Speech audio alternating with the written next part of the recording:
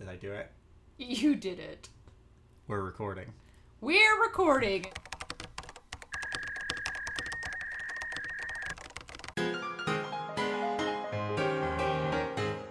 Welcome to minute 28 of You've Got a Minute, where we are turning over every stone. No stone will be left unturned in the film You've Got Mail, the 1998 cinematic masterpiece starring Tom Hanks, Meg Ryan, Steve Zahn, Greg Kinnear, everyone you love. They're all in this movie. Dave Chappelle. Oh, I hope he comes back soon. We gotta get out of this fucking bookstore. Let's wrap up the last minute and shop around the corner, because it gets tense. Joe Fox has been struggling to hide his identity as he's checking out at the register. Kathleen Kelly, his competitive bookstore rival, is there. They've met. He doesn't want her to know that he's in her store. Because he thinks she's an enchanting stone-cold fox.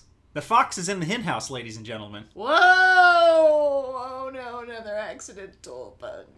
No, mine was on purpose. So Joe is checking out. The kids have been pushed aside. Kathleen has gone on her sort of mission statement about her shop, and then she realized, oops, I got carried away waxing poetic about how much I love running my bookstore. Do you think that's the first time she's given that diatribe, or was it specially crafted from her inspiring chit-chat with Joe? That's a good question, because I thought about it as she was saying the whole when you read a book as a child, it influences you thing. And I believe she thinks that, and I believe she's probably had that sort of conversation with people before, but I don't think she keeps it in her back pocket. I think that it was inspired by what's happening with Fox Books. I think that she sort of brought all those thoughts together, crystallized them in that way because of the moment that she is in. It was the perfect timing. Yeah, and that's why she got carried away, and that's why she realized it. And she said, oh, I got carried away, which leads us to minute 28, where Joe Fox recovers from this. He's so charming, he's so good at just bringing things. He said, yep, you did, but you've made me feel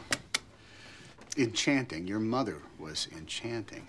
And this moment, right before she responds to that, is where we answer the question that I posed last episode, which is, what the fuck is happening with the bookstore transaction? Because right after he says that, George just cuts into their romantic moment and says, how will you be paying for this? This is a pretty subtle joke. Did you think about the joke there?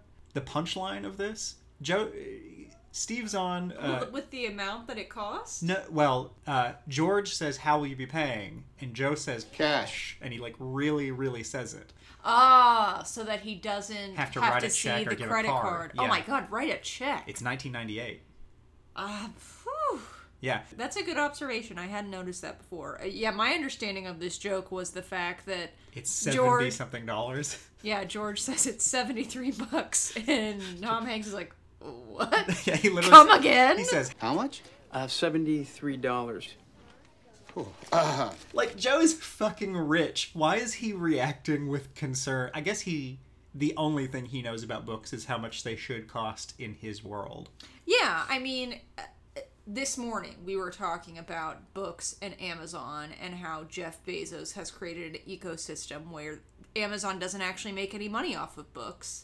It's so they sell other things. Yeah. So I'm sure Jeff Bezos doesn't know how much a Harry Potter book costs, but he's like, probably cheaper than if you bought it at Bookwoman. Which is the store that they have in Portlandia. No. Bookwoman is in Austin. Oh, that's a real place? Yeah, I have to say, though, Bookwoman, since J.K. Rowling is now an out transphobe, probably not stocking Harry Potter on the shelves. That's a good point. Anyway. Have you seen the bit on Ellen where Bill Gates was her guest and she makes him play a Price is Right game where he tries to guess the price of grocery items? Yes, and he's like, toothpaste? That's probably $7. Yeah, he just has no idea how much anything costs. And she's like, what about these pizza rolls? And he's like, what are pizza rolls? Oh. No, 15. Lower. 8.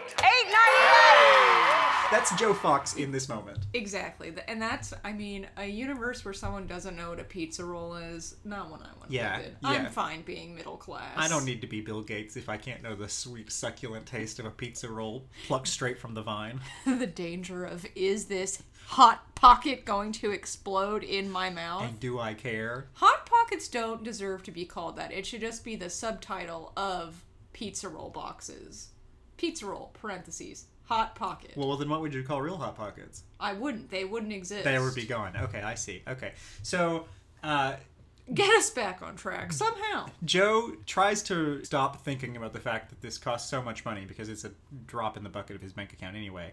And he says, your mother was enchanting. Kathleen Kelly says, how did you know that? And he goes, well, from the photograph. And he points to a photograph of Kathleen and Cecilia Kelly that's on the wall. It's so adorable. It is adorable. This is the moment where Kathleen, she gets swept up in her memories again. She's like, oh yeah, that's me and my mom. We were twirling. She left this store to me, and I'm going to leave it to my daughter. And this is where Joe learns an important little piece of reconnaissance about Kathleen, because he says, oh, how old is your daughter? And Kathleen says, well, she doesn't say anything at says, first. She's just like, what? She's like, what daughter? She doesn't have a daughter. This is just something she's planning for the path of her life, that she wants to be able to do exactly what her mother did.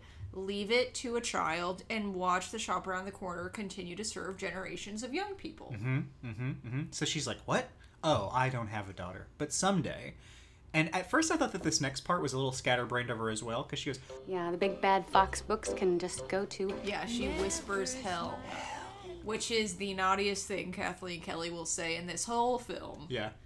But one detail you left out is that she clarifies her statement by saying, no, I'm not married. Yeah. Which I wish we got a little more FaceTime with Joe in this moment to see how his emotional roller coaster goes from having a crush, hearing her say she's going to leave something to her daughter, hearing her say she's not married, she doesn't actually have a daughter, and then Fox Books can go to hell. Yeah, because he's enchanted by this woman. He said it, and I believe that it's true. He's not just distracting her. You know, she's in the same business as him. He's thinking, oh, this is a nice little thing happening here. She's like, I'm not married. And he's like, oh, ho, ho, Patricia who? And then she's like, Fox Books can go to hell. He's like, ah, yes. The harsh reality of my crush on this woman. Yeah. What we haven't talked about is when he calls Cecilia enchanting. That's a direct callback to Granddaddy Fox calling Cecilia enchanting. Which, again, just shows how clever Joe Fox is. Like, all of the gears that are turning in his head. That he can not only say, I need to get away from this part of the discussion, I need to divert things in this way, I need to do this sort of misdirection thing. Yeah, I think I don't know how much I want to get into this, but it seemed kind of like him saving himself because he was going to call her enchanting, and maybe he thought it was a little weird, and then he diverted it once he saw the photo behind her. Which is brilliant. Like, of course she's going to take that bait. Of course someone's going to be like, yes, my mother was enchanting. The kind of Kathleen person would. I would 100% be thrown off. Like, what are you talking about? This is now creeping me out. Yeah, well, and she was thrown off. She said, well, how do you know my mother was enchanting? And he's like a con man. He knows how to, like, play his mark very well. He is a con man. He is a con man, yes. Which I hate to say because I love Joe, but what transpires... this is actually a really important moment for the audience because we see Joe making the choice. Of course, he doesn't know that Kathleen is his email correspondent, but he's got information about this woman, and he's manipulating the situation through withholding... Yeah.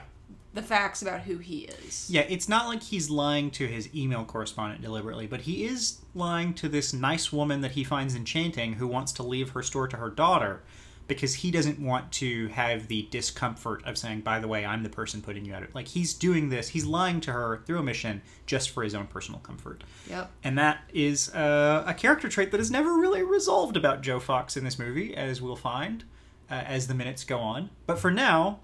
we should really wrap things up by saying the song Never Smile at a Crocodile has started playing, and Joe is trying to get the fuck out of there in minute 29. Until next time. Until minute 29. Thank you. I think we're going to see the goldfish in the next minute. So exciting. Thank you for listening to this episode of You've Got a Minute. You can find future episodes wherever you get your podcast. And hey, if you'd like to leave us a review, we would really appreciate that. If you'd like to say hi, our email is ygampodcast@gmail.com. We'd love to hear from you, and we'll see you next episode.